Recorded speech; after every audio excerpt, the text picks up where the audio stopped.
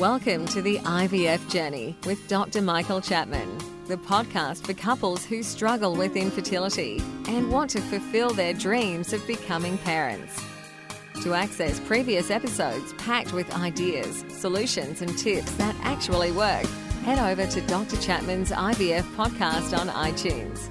You can also ask questions by contacting Dr. Chapman's rooms on 1-800-111-483 or by emailing him michael.chapman@ivf.com.au.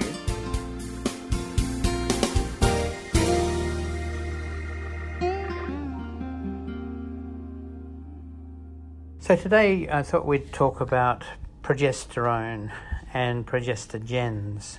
So a progestogen is a synthetic progesterone that's been produced because it's better absorbed as a tablet and has therefore been the standard for using in medication for IVF cycles for 35 years. So let's start by saying why we need progesterone in an IVF cycle. Well, one of the effects of stimulating lots of follicles and collecting the eggs is that the hormone levels get very high, the estrogen level gets very high, as does the progesterone level once we give the trigger injection. But then what happens, and we discovered this very early on, is that the cycle drops off very quickly. The levels of hormones drop off very, very quickly, and what that produces is an early period. And obviously with an early period, you're not going to get implantation of an embryo. So therefore, very early on in the history of IVF, that fact was realised. And so to save the lining of the womb from breaking down early, we started to give extra progesterone that used to be in tablet form, and then it was felt that it was better given into the vagina where it's near the uterus. By giving progesterone extra to what the body was producing resulted in the lining of the womb remaining stable and allowing implantation to occur. What has happened over the last 15 years is that the realisation that vaginal progesterone was probably better has resulted in a number of pharmaceutical companies producing a variety of products to use as luteal phase support. So that's supporting the lining of the womb in the second half of the cycle. So what are these various formulations? What are their pluses? What are their minuses? And are they all the same? To answer the last question first, they're probably all the same. Whatever your doctor provides, whatever script he writes, really the evidence is that there's no difference between the vaginal products. The majority of the vaginal products are really only progesterone, natural progesterone, not a synthetic progestin, and that through the vaginal wall that progestin can be absorbed and concentrations of appropriate levels can be found in the uterine muscle and in the uterine lining, and the effects of that can be felt and seen in pregnancy rates and in histological examination of the lining of the womb in experimental situation. That progesterone can come in the form of a pessary, like a suppository, except it's put in the vagina. So the first option is a progesterone pessary, which is like a little bullet, and that's inserted into the vagina. It's a wax-based product, and so with the heat of the body, it softens and eventually dissolves and releases the progesterone, which gets absorbed into the vaginal skin and then into the circulation. That has a positive in that it's been around for many, many years, proven to be safe. Its downside is that it actually is very messy. Most women are not particularly comfortable using it if there was an alternative. The next is a injectable gel, crinone, which again is messy in the sense that it is a gel, and while its absorption is possibly quicker than with the pessary, the end results are exactly the same.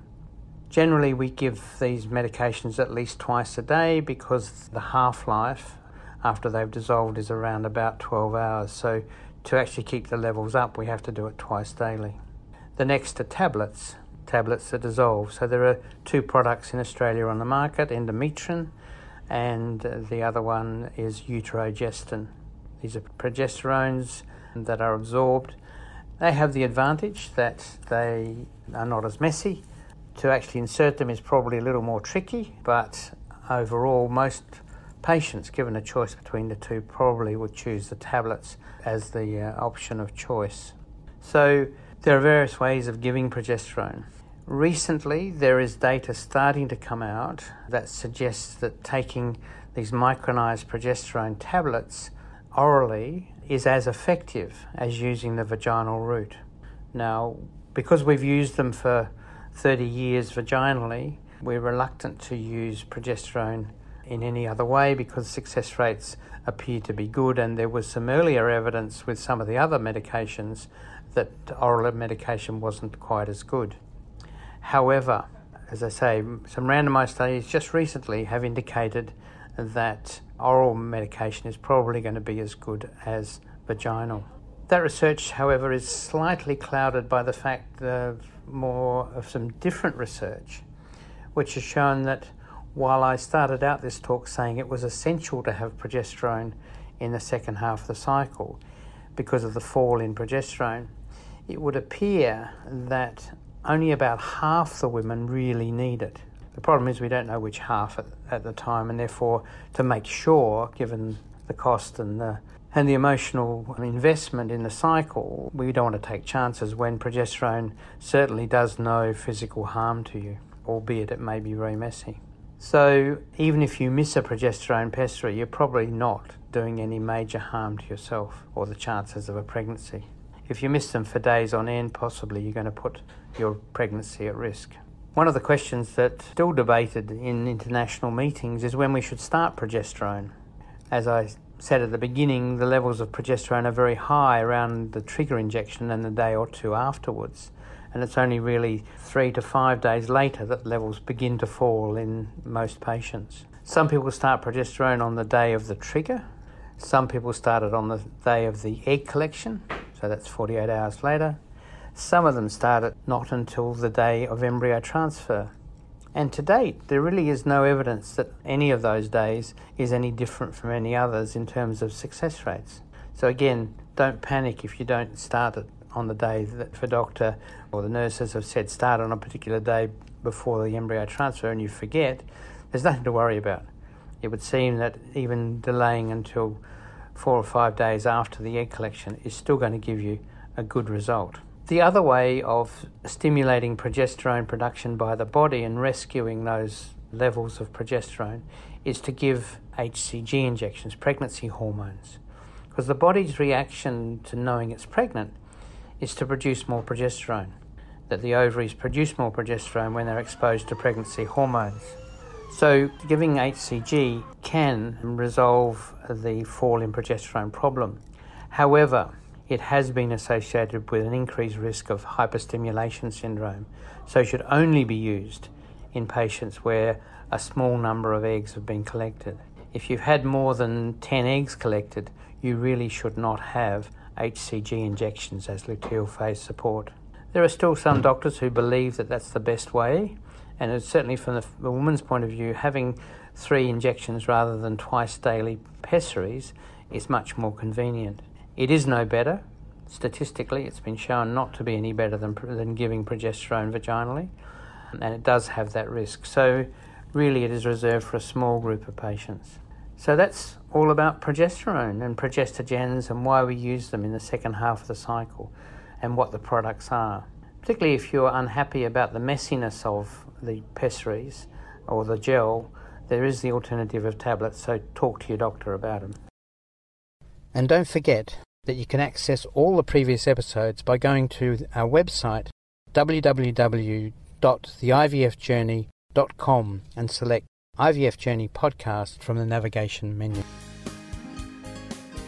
Thank you for listening to the IVF Journey with Dr. Michael Chapman, the podcast which helps couples negotiate their way through the IVF journey, all the way to parenthood. You can also ask questions by contacting Dr. Chapman's rooms on 1800 111 483 or by emailing him michael.chapman@ivf.com.au.